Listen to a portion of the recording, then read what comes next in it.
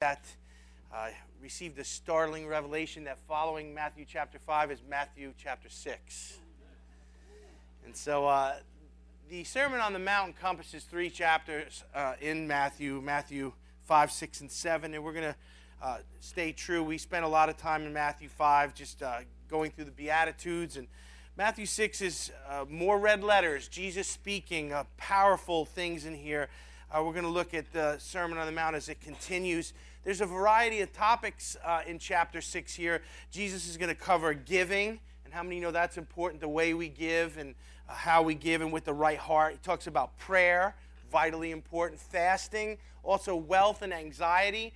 In a society where so many of our people are on anti-anxiety medicine, it's amazing that the Bible has a recipe for us to have soundness of mind. Amen. All of this is so relevant to us. Also in chapter 6, Jesus is going to give to us what we know is the Lord's Prayer.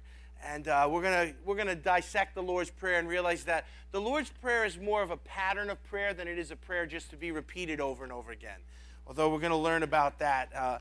Powerful things. Chapter 6 is brimming with all kinds of treasures for us as believers. Let's bow our head today. I'm going to bless the Word. Today we are going to cover, by God's grace, just one verse. Verse 1 of chapter 6. It kind of sets up as a precursor for the rest of the chapter to flow. The principles that we're going to draw out here are going to set the table for us. So let's thank God for the Word. Father, we thank you this morning for your Word. What a treasure you've given us in the Word of God. I pray today, Lord, that all of us would have the eyes of our understanding open, that our hearts would be good ground to receive what you have for us this morning. Father, I pray that each of us would get something from you today because we're your children and you have something special for each of us. Don't let any of us leave here the way we came. We ask that in Jesus' name. Amen. Now, the red letters in this chapter, if you have a Bible that denotes the words of Jesus in red letters, you're going to see it's red. And Jesus is speaking here, and everything he says is pertinent, it's powerful, and it's applicable to our daily lives. The instruction and wisdom in here is something that we not to just hear and consider, but we can apply these things to our lives. So verse 1, I'm going to read it to you, and then we're going to jump in and find out what's in here. He says this. Jesus starts off with, beware. Well, that's an interesting way to start off chapter 6. Beware of practicing your righteousness before men to be noticed by them. Otherwise, you have no reward with your Father who is in heaven. I want you to do something. You heard it. You saw that it was on the page as I read it to you, so I'm not trying to trick you. Close your eyes and listen with your spirit this morning. Beware of practicing your righteousness before men to be noticed by them. Otherwise, you have no reward with your Father who is in heaven.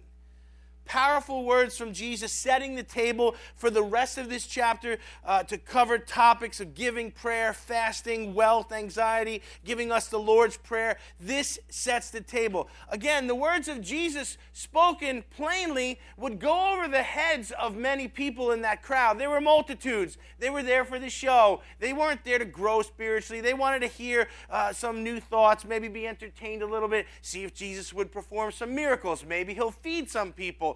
But he says these profound things. Now, to us as believers, these things don't go over our heads. But as disciples, we are to understand them. Remember, many times Jesus pulled his disciples off to the side and explained the parables to them. He says, you're not a casual seeker. You follow me. So I'm going to show you what's underneath the hood. Wow. That's what we have here today. The Holy Spirit is showing us the depth that's here. Now, what Jesus is basically saying here in a nutshell is this. If you and I do good works, what? It says practicing your righteousness. We're going to get to this and understand all the components here. But if we do good things to be noticed by men, then that's our reward, and we can expect no reward from God. If everything I do here is for people to say, oh, what a nice guy, what a great guy, what a loving guy. If that's my motivation to speak to you, to pastor, to preach, then that's the wrong motivation. And there's a reward in that, but it's not a reward from God.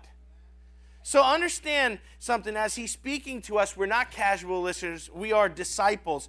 And he wants us to understand that if we're doing things to please men rather than God, it's the wrong heart. And if we start off from that place, everything we do in life will be unsatisfying and out of skew. So you might say, come on, Jesus, all of us want to be liked a little bit. You know, nobody gets up in the morning and goes, I'm going to work real hard today to make everyone hate me. I just want to be disliked. You know, there's a few people who still like me. I haven't worn out yet, but today's the day. All of us want to be liked a little, and Jesus understands that. In fact, it's part of, us being children of God, part of the family of God, part of the human race. The Bible says to live peaceably with all men as much as it concerns you. So there's that element where, we should have a good report. We should have a good name. We should be likable, lovable people. But if we put that before being pleasing to God, we're out of balance.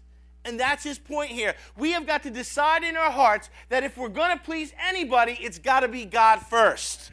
If our motivation is to please anybody but him first, we are going to be out of balance. If my motivation is to please other people, what an exhausting way to live. If my motivation is to please myself, what a shallow way to live. If my motivation every day when my feet hit the ground and I live is I want to please you, Father, and do your will, and only what you think of me matters, look out, world. Wow. Verse 1 says, beware of practicing your righteousness before men to be noticed by them. This question provokes, this text provokes this question. How do we live a life that's God-centered and brings an eternal reward with it? It says we can expect no reward from the Father if we live this way. So we want to live a life that's pleasing to God. It's God-centered. Am I right in assuming that? Can I get an amen? We want to live a God-centered life that brings a reward at the end. None of us want to die and stand before Jesus and he goes, what are you doing here? Looking for your name in the book. Is it in the scroll? I don't know. No, all of us want to hear, well done, good and faithful servant. Enter into the joy today. Here's your reward, amen. When he takes our works and tries them by the fire, we want it to produce a crown so that we can throw it at the feet of Jesus and say, thank you for what you did for me on the cross, amen. So, there again, this for us is not about being lost or found. It's not about salvation. That's a free gift from God. This is about the production of our life and the fruit of our lives, and to look at it and say, do I live to please God, or is there another motivation there? So we want to live a God-centered life. We want to have a reward at the end of it. There are 4 keys in this one verse for us to get to that place. Number 1, if we're going to have a God-centered life that brings a reward, we have to learn to beware. It's quiet now. You know, we don't usually walk up to people and say things like, beware. If you're out in public, you're on line at Walmart, and someone walks up to you, beware. Security at register 7. You know, that's kind of weird. But Jesus starts off the whole chapter like that. Beware. He's giving a warning here. And listen, when Jesus says beware, we should pay attention. When he gives us a warning, when the word says, look out, watch out, pay attention, heads up. You're on the baseball field. The pop ball is into the sun. Heads up. Where is it? What does it mean to beware? What Jesus meant when he said beware is this: approach life with a good measure of caution and care, and avoid being destroyed by your own recklessness. Now, I know there's a scripture that says be careful for nothing but through all things through prayer and supplication. That's exactly what I'm saying here. We're not cautious like, oh, I got to watch out for it. No, we approach life in a way that's not reckless. Because it's recklessness in life that puts us in situations and in places where we never should have been. It creates drama and trouble for us that busies us with the cares of the world instead of the blessings and the goodness of God. So we've got to approach life in a sense where be careful what you're doing. Be cautious what you're doing. Don't be reckless. Some of us have made reckless decisions before, and we understand exactly what this is about. Reckless in our relationships with the people we choose to have relationships. Reckless in our finances, and all of a sudden we're buried in debt.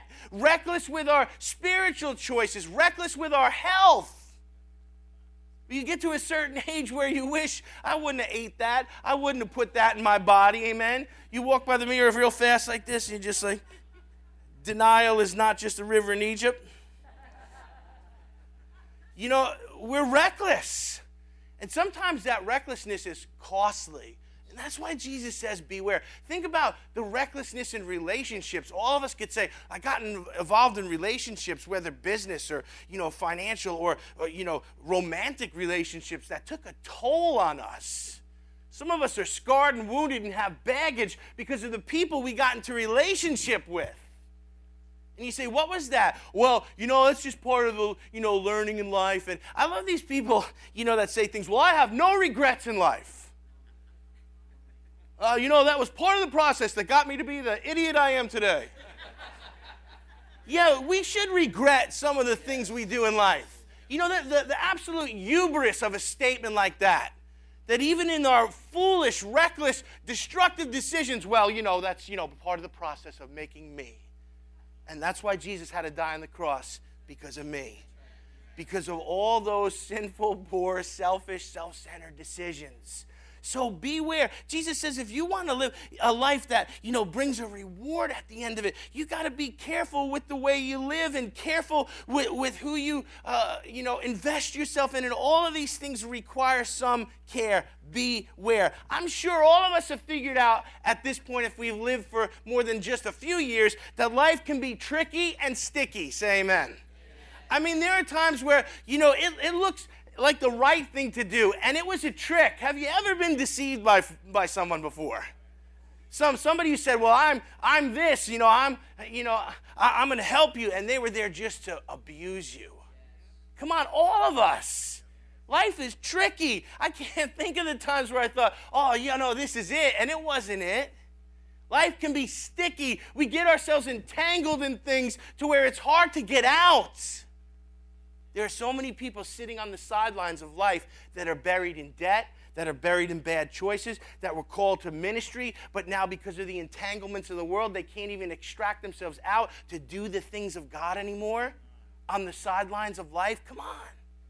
Life can be tricky and it can be sticky. And so we need to approach life with a good measure of restraint, not to be reckless. There are so many things that can tangle us up, that can derail us, that can deceive us. It's so easy to go off the narrow road. It's the narrow road we've got to stay on. Wide is the path that leads to destruction, amen? It's loose and it's free and it's broad and you can do whatever you want and everybody fits in and it's okay. Well, listen to me. Our generations believe the lie that all roads lead to God, and they don't lead to God. All roads lead down the drain. There's only one road that leads to God. Jesus said, I'm the way, the truth, and the life. No man comes to the Father but by me. You say, well, that sounds pretty exclusive. It absolutely is. He's the only one who came, who died, and who rose again. He's the only one who broke the power of sin. He's the only one that can save us from ourselves. It's pretty narrow. So life requires a little bit of caution. It requires us to restrain ourselves so that we're not reckless. The first key, you want to be productive, you want to receive a reward, you want to be able to live a life that pleases God, don't be reckless with your life. Number two, the second key is this. We need to practice our righteousness. Look what the text says here. It's kind of interesting. Beware of practicing your righteousness before men. Let's just stop there. Just this idea of practicing our righteousness is something I want to visit here. I want you to understand something. You and I are learning to be more like Jesus. The Holy Spirit's job is not to just keep us from killing ourselves and making dumb choices. Amen? Come on, some of your guardian angels are stressed out. Some of you got to sign 3 of them because you need help. But I'm saying the Holy Spirit's job is not just to, keep them from killing them. No, it's to conform us into the image of Christ. What God is doing is because he loved me, he saved me the way I am, but he loves me too much to leave me this way. So he sends the Holy Spirit to shape me and mold me and sculpt me and grind off all the rough edges. If you could see in the Spirit, if you've ever seen a piece of metal getting grinded, sparks flying all over the place, under construction, I got scaffolding all over me. We're like, you're thinking, we hope the Lord does a good job and hurries up with you, Pastor Rick, but we are being conformed into the image of Christ. And so as we stop resisting that and start facilitating it in our lives, we realize that we every day have to practice righteousness. We're learning to do good works. We're learning to do good things. We're learning to restrain our flesh and to crucify it daily. Paul said, I die daily. What's that all about? That's about taking that flesh every day, nailing it to the cross, and saying, not my will, but yours be done. I want to be like you today, Jesus. So understand something about practicing your righteousness. Anything that has to be practiced has not yet been mastered. If you're still practicing, that's why when you go to a doctor, and how long have you been practicing medicine? Are you getting better at it? Think about that. But anything that's being practiced has not yet been mastered. So none of us have mastered righteousness. None of us have arrived. Hello? And that's a good thing for us to remember. You know, there are some things in life that we put the time and the energy and the practice in for long enough that we have mastered it, and now we just need to maintenance it. Maybe you've experienced some things like that. You've mastered something in your field. You're a master craftsman, musician, whatever you do. You've got it. Now you just have to maintain it so that you don't move backwards. Because most of the things in life, most of our skills are perishable if we don't maintain them. That's a whole sermon all in itself. But we are practicing righteousness. Now, here's the thing. You and I as believers are moving from a place where we were estranged from Christ. We were lost in our sin. Jesus snatched us out of the muck and mire. He saved us. He filled us with the Holy Spirit. He has made us his own. Now we go from doing dead works to doing good works. And there is a learning curve that goes from doing dead works to us doing good works. Listen to Hebrews 6:1. Therefore, leaving the principle of the doctrine of Christ, let us go on to perfection, not laying again the foundation of repentance from dead works and of faith toward God. So the initial step into the kingdom of God is what? We come out of sin, out of the light, into the darkness. We repent of the dead works we did. Come on, the way we used to live. The riotous living, the drunkenness, the reveling, the carousing, all of those things don't look so holy, right now.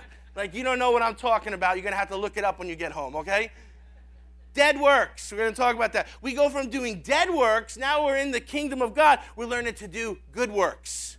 But there's a learning curve. It's just not snapping a switch and all of a sudden, we went from all this darkness to all this light instantly and we got it going on now and everything. No, it's a process. Ephesians 2:10, for we are his workmanship in Christ Jesus unto good works, which God has before ordained that we should walk in them. So it's a process here. And you might say, well, how can we gauge where we are in the process? Am I still doing dead works? Am I still doing things? Now, what is a dead work? It's a worthless, sinful, self-centered, spiritually unproductive thing. You say, Pastor, can you give us a list? No. Because it can be anything. And if I forget the thing a dead work could be anything. And it is just something that we do that's spiritually unproductive for us. There's certain things that you could do every day that maybe I can't do every day. Why? Because we're called to do different things. So for me, it would be spiritually unproductive. For you, it might be your vocation. So what's a dead work? Whatever keeps us from doing the fruitfully productive things that God has called us to do. We need to stop doing those and begin to do the good works, to practice righteousness and to make that shift. So where are we in the process? There's 3 questions we can ask ourselves. Number 1, am I learning to be more like Jesus every day? That's the goal of every day. Not to fatten your 401k, not to get a year closer to retirement, not to, advance yourself and climb the corporate ladder. These are all things that just happen, but our goal has to be being more like Jesus every day. In fact, if I'm saying this and that's a shock to you, then good morning, welcome to the party, welcome to Christianity, let's get to it. You and I, God didn't save me to make a better version of Rick. That's right. He wants to make me into the image of Christ. Because even the best version of Rick doesn't cut it. It doesn't even come close. And so, am I becoming more like Jesus every day? Number 2, the second question to ask ourselves is this: am I learning to do the things that are pleasing to the Father? See, the shift needs to take place where I do things to please me to where I do things to please the Father. Jesus came to earth being fully God, thought it not robbery to consider himself equal with God. He came to earth and he only did what he saw the Father doing. This is to all you Lone Ranger, autonomous, nobody tells me what to do Christians. If you're doing your own thing, it's not God's thing. We're called to do what we see the Father doing. Now, I know that's high level. I know that's high level Christianity in our understanding, but we've got to understand, I'm not called to do my own thing, my own agenda. And neither are you. Jesus said some crazy things like this in Luke 2:48. And when they saw him, they were amazed. And his mother said to him, "Son, why have you dealt with us this way?" You remember Mary and Joseph took Jesus in to town, and he disappeared for 3 days, and they were looking for him for 3 days. Now, if you're a parent and your kid is missing for 3 days, you're parent of the year. I'm telling you what. So Mary is in a frenzy here. She says, "Behold, your father and I have sought you sorrowing." She's like, why have you done this to us? You went missing. Listen to Jesus' response in verse 49 of Luke 2. And he said unto them, "How is it that you were looking for me? Did you not know that I must be about my Father's business?" Wow. Even as a child, Jesus understood he wasn't there to do his own thing. He was there to do the Father's thing. And we need to understand the same thing as believers in the Lord. We're not here to do our own thing for this short time that we're on the earth.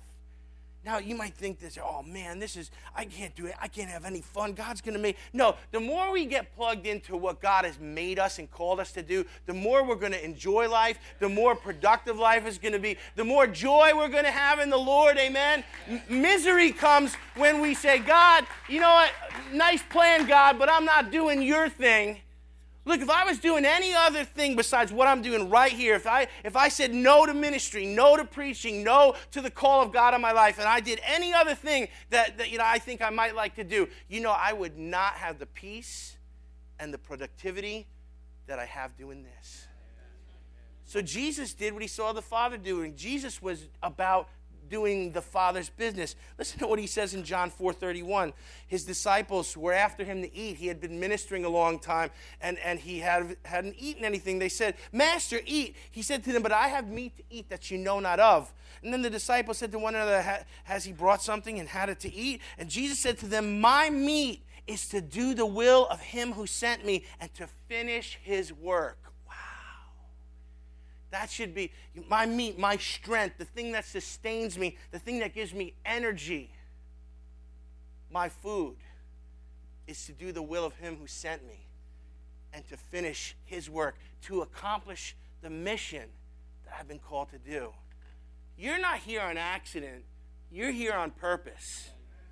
You are not just an afterthought of God. He made you, wired you, gifted you, placed you in an exact place to do certain things. And what you are made and called to do, only you can do. Don't miss your destiny chasing empty things. So, we practice our righteousness. We learn to be more like Jesus. We learn to do the things that are pleasing to the Father. And the third thing I want to point out here is, how do we know where we are in this learning curve from going from dead works to good works, is this: am I a consistent producer in the kingdom of God? In every area in life, there are producers and consumers. There are those who just sit and take, and there are those who are work and give and produce fruit. You and I, as we become mature in Christ, need to be consistent producers in the kingdom of God. What does that mean? We need to discipline ourselves to stay away from sin. We need to embrace personal holiness, and we need to bear fruit in the manner of touching other people for Jesus. The Bible says he who wins souls is wise. Who have you affected for Christ this week? Are you a producer in the kingdom of God? You might think, well, that sounds hard. It's not as hard as you think. Sometimes it's just expressing love to someone. Sometimes it's just listening. Sometimes it's inviting someone to church. We've got some empty seats. We got some places up here. And, some of us are willing to stand if it gets full. So invite somebody to church. Invite a neighbor. Invite a coworker. That's quiet now. Feel the oxygen sucked out of the room. Or we're not multitudes. Did we just come for the show? Did we just come for religious duty? Or do we want to be producers in the kingdom of God?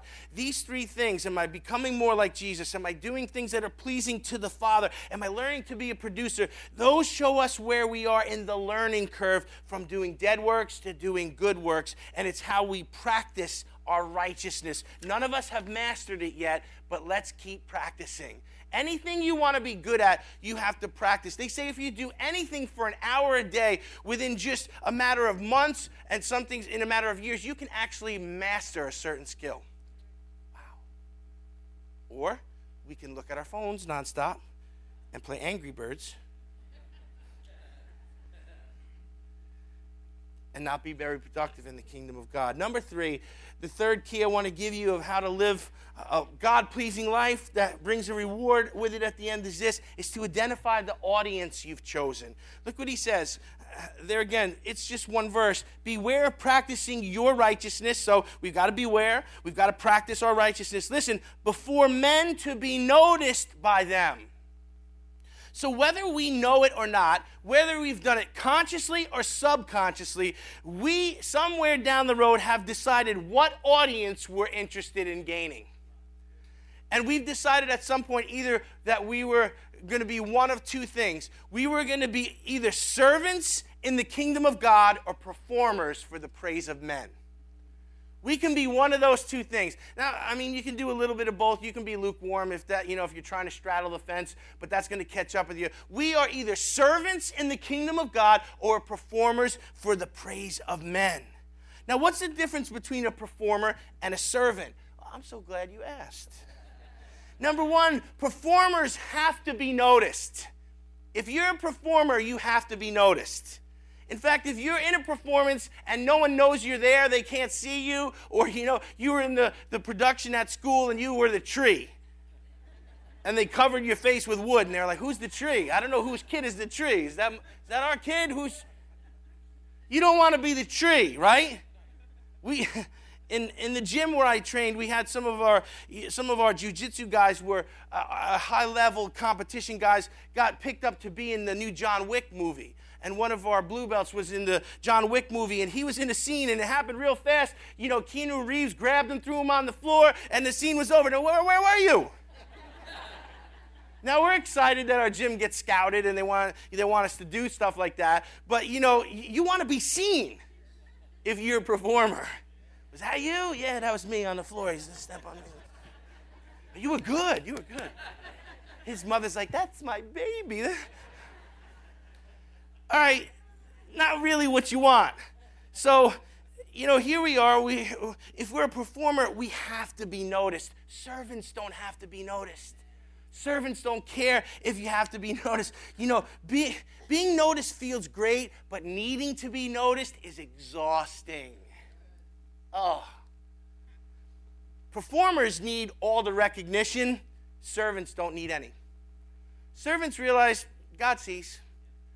But a performer says, I want everybody to recognize what I've done and my accomplishments and my achievements. And, the performer needs recognition. And it's amazing. There are some things that you do that you want people to notice. Say amen.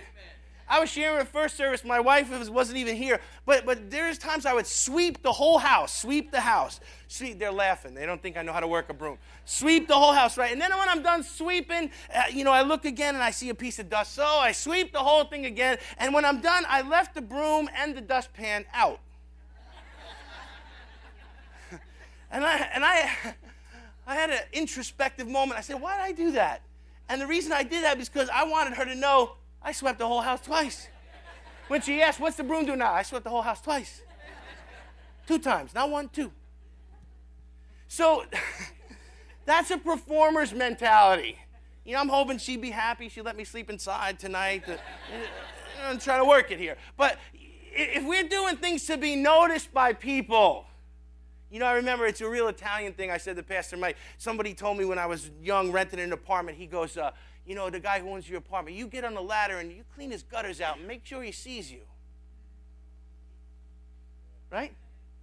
So, you're buying yourself a little favor. That's a performer's mentality.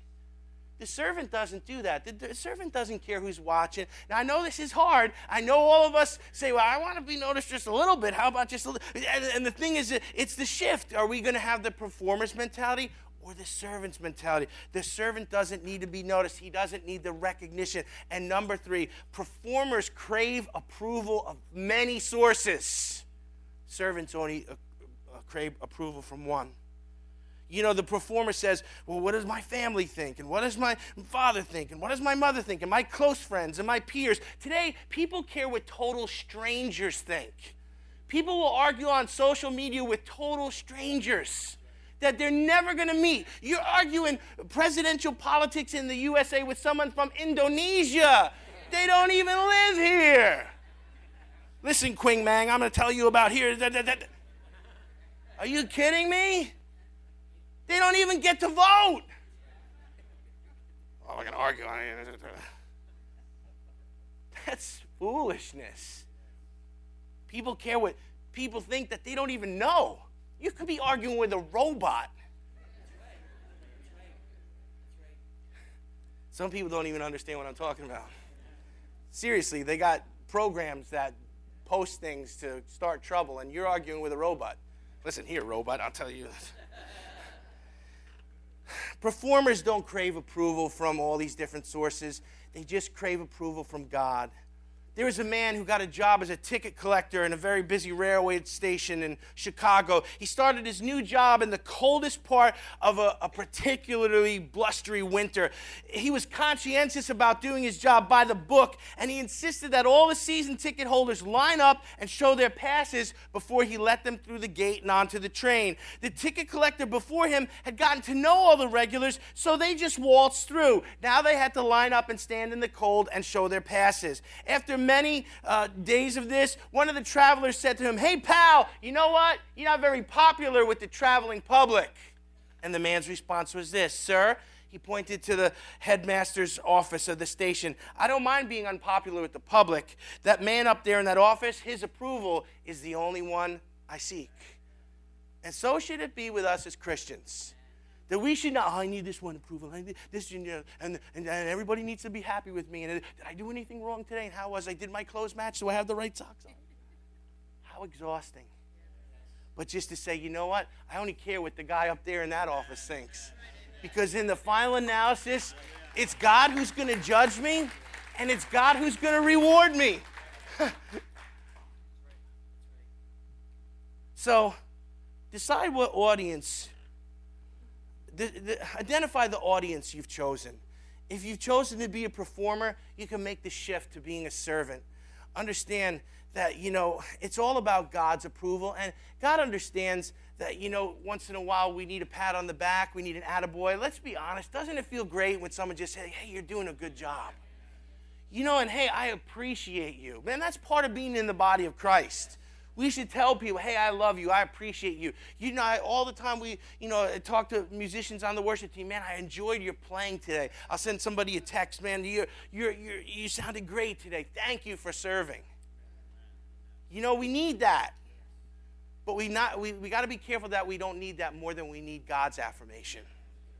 So, identify the audience you've chosen. Number 4, the final key is this: decide who you want to reward you. You got to make a decision here. You say, "Why? Can I get rewarded from everybody?" Not according to this text. But it says, "Beware practicing your righteousness before men to be noticed by them. Otherwise, you have no reward." What kind of reward? No reward with your Father who's in heaven. So it seems that we could either have man's reward or we could have God's reward, depending on where our heart is and if we're servers or performers. But we can't have both. Now think about that for a second. Otherwise, you will have no reward with your Father in heaven. God's reward or man's reward. Jesus is clear in the text. You can't be both. Now, you might think, well, only a fool would choose the shallow, temporary praise of men over the eternal rewards of God. I mean, can we just admit that sounds foolish? Eternal blessings with God in heaven or temporary pleasure down here? Only a fool would choose the temporary over the eternal. But why do we do that? It's because many times we're childish in our thinking.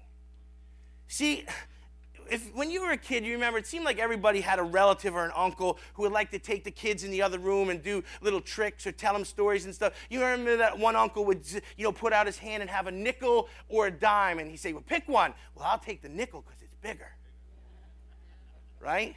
Yeah, everybody had that one uncle that had to just mess with you so he'd feel better about his bad choices in life, right? So, or do you want 3 quarters or $1? Well, 3 is more. I'll take the 3 quarters, right? That's childish thinking. And so is it childish thinking to say, well, I'll take the temporary pleasure and the comfort and the pat on the back rather than the blessing and the eternal affirmation of God. You see, the enemy exploits us when we are childish in our thinking. And there are 3 reasons why people foolishly choose man rewards over heaven's. The first one is this. Heaven's reward requires us to wait.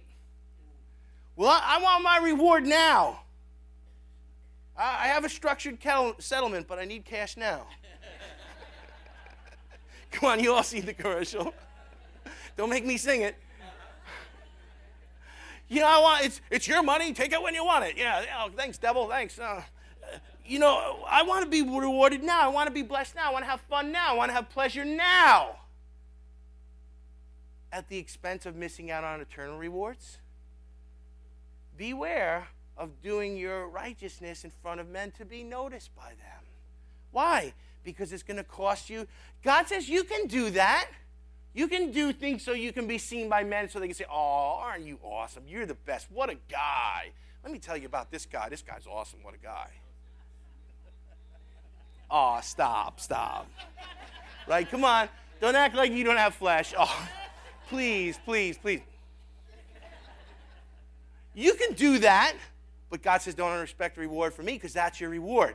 Now, remember I said everything in this one verse here is going to set the precursor for the whole entire chapter. How we understand prayer, how we understand giving, how we understand all of these things are going to be set by if we get this or not. So we got to get this. Choose who you want to reward you. The rewards of heaven require us to wait, but they are worth the wait. The allure of instant gratification can be seductive, but don't fall for it. Instant gratification is just immaturity. It's just us, I want it now. It's childish. A disciple disciplines himself. A disciple has patience and can wait. Number 2, the second reason why people foolishly choose man's rewards over heaven's rewards is this. The rewards of heaven won't stroke our egos or puff up our flesh. You see, if we're in the flesh, we want our flesh stroked. We want to hear, oh, you're great, attaboy, good job. If we're in the flesh, that's all that matters to us. A lot of us, we want our egos pumped up. We want to feel good about ourselves. Now, some of this is legitimate. In psychology, they talk about something called ego food, where all of us need a certain amount of affirmation to be well-adjusted. Like I said, thank God for people who say, hey, you're doing a good job, or hey, I appreciate you, or hey, you're important to me, I love you. Wow. It helps. But there again, if that's what we need above everything else, that's exhausting. I think it was Mark Twain who said, I can go a year on one good compliment. But what happens when the year's over? You need another one. Yeah, and most of them don't last a year. As we get jaded and as we get, as life becomes routine. So understand the rewards of heaven won't puff up our flesh. They won't stroke our egos, but they will build us spiritually. Number 3, the rewards of heaven require servanthood and humility. And in a generation that says, I want to be served, but I refuse to serve. In a generation that says, you know what, if you're humble, you're a sucker, you're a fool. Understand, this clashes with our culture in every way. And we have to divorce ourselves from that to the point where we choose to believe God's word over our culture. That it doesn't matter who notices me. It doesn't matter who affirms me. It doesn't matter if I get the credit and the praise and all of these things that the flesh desires. But if I have God's approval, if I'll wait for his reward, then we sow into our eternity good things that are worth waiting for. Beware not to live a reckless life. Make every decision, whether big or small, with the peace of the Holy Spirit. If you don't have the peace of the Holy Spirit, don't make a decision. Be appreciative of those who give you a pat on the back and encourage you, but never need that more than you need God's approval. Don't be a performer. Choose rather to be a servant and wait for the reward of heaven. It's worth the wait. Let's bow our heads today. With our heads bowed and our eyes closed, if you're here today and you say, you know what, Pastor Rick, I'm hearing what you're saying. I'm understanding what Jesus is saying here in this text. And you know what, I've lived my whole life to get the praise of men or just to feel accepted or just to fit in, and it hasn't worked out good for me. You say, well, what's the remedy for that? The remedy of that is becoming a child of God. Because once you're accepted in the beloved, once Jesus has affirmed you and God has accepted you, you don't need anyone else's affirmation. You say, what does that mean? Jesus died for us so that we could be free from our sin. All of us were born with sin. Through Adam, we inherited a sin nature. Jesus died on the cross, the only sinless man. He died in our place to break the power of sin over our lives. The Bible says, whosoever will call upon the name of the Lord will be saved. All we have to do is confess with our mouth and believe in our hearts that God raised Jesus from the dead. To say, I'm a sinner, would you be my Savior? And you know what? He'll come in and he will change your life. You say, what will happen if I make that decision? He will forgive every one of your sin. He'll mark you as a child of God. He'll write your name down in the Lamb's Book of Life, and your eternity will be settled. You see, that sounds awesome. What does it cost? It doesn't cost us anything. He paid the price for it in his own blood. You say, why would he do that for me? Because he loves you. The Bible says that while we were yet sinners, Christ died for us. Don't miss your opportunity today. Don't carry the weight of your sin around. Confess it and receive Jesus. Believe that God raised him from the dead, and he'll give you a clean slate and a fresh start, a new beginning. If that's you today, I want you to raise your hand. The ushers want to put a packet in your hand today. How many people would say, I want to confess and receive Jesus, and I want a clean slate and a fresh start today? God bless you, sir. God bless you. Ushers, just keep your hand up. Somebody's going to, who else today? Bless you, little guy. How many else? How many? This is the most important part of our service today. God bless you. Come on, ushers, move. Don't miss anybody.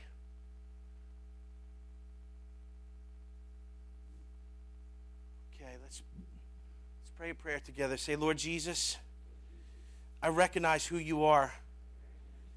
You're the Savior of the world, and I'm a sinner, and I need you. Save me from my sin. Forgive me. Fill me with your Holy Spirit. Give me the power to live a different life. From this moment forward, I belong to you. I choose to be a servant and not a performer. In Jesus' name, amen. Amen. Give him praise this morning. Welcome to the family of God. Praise God.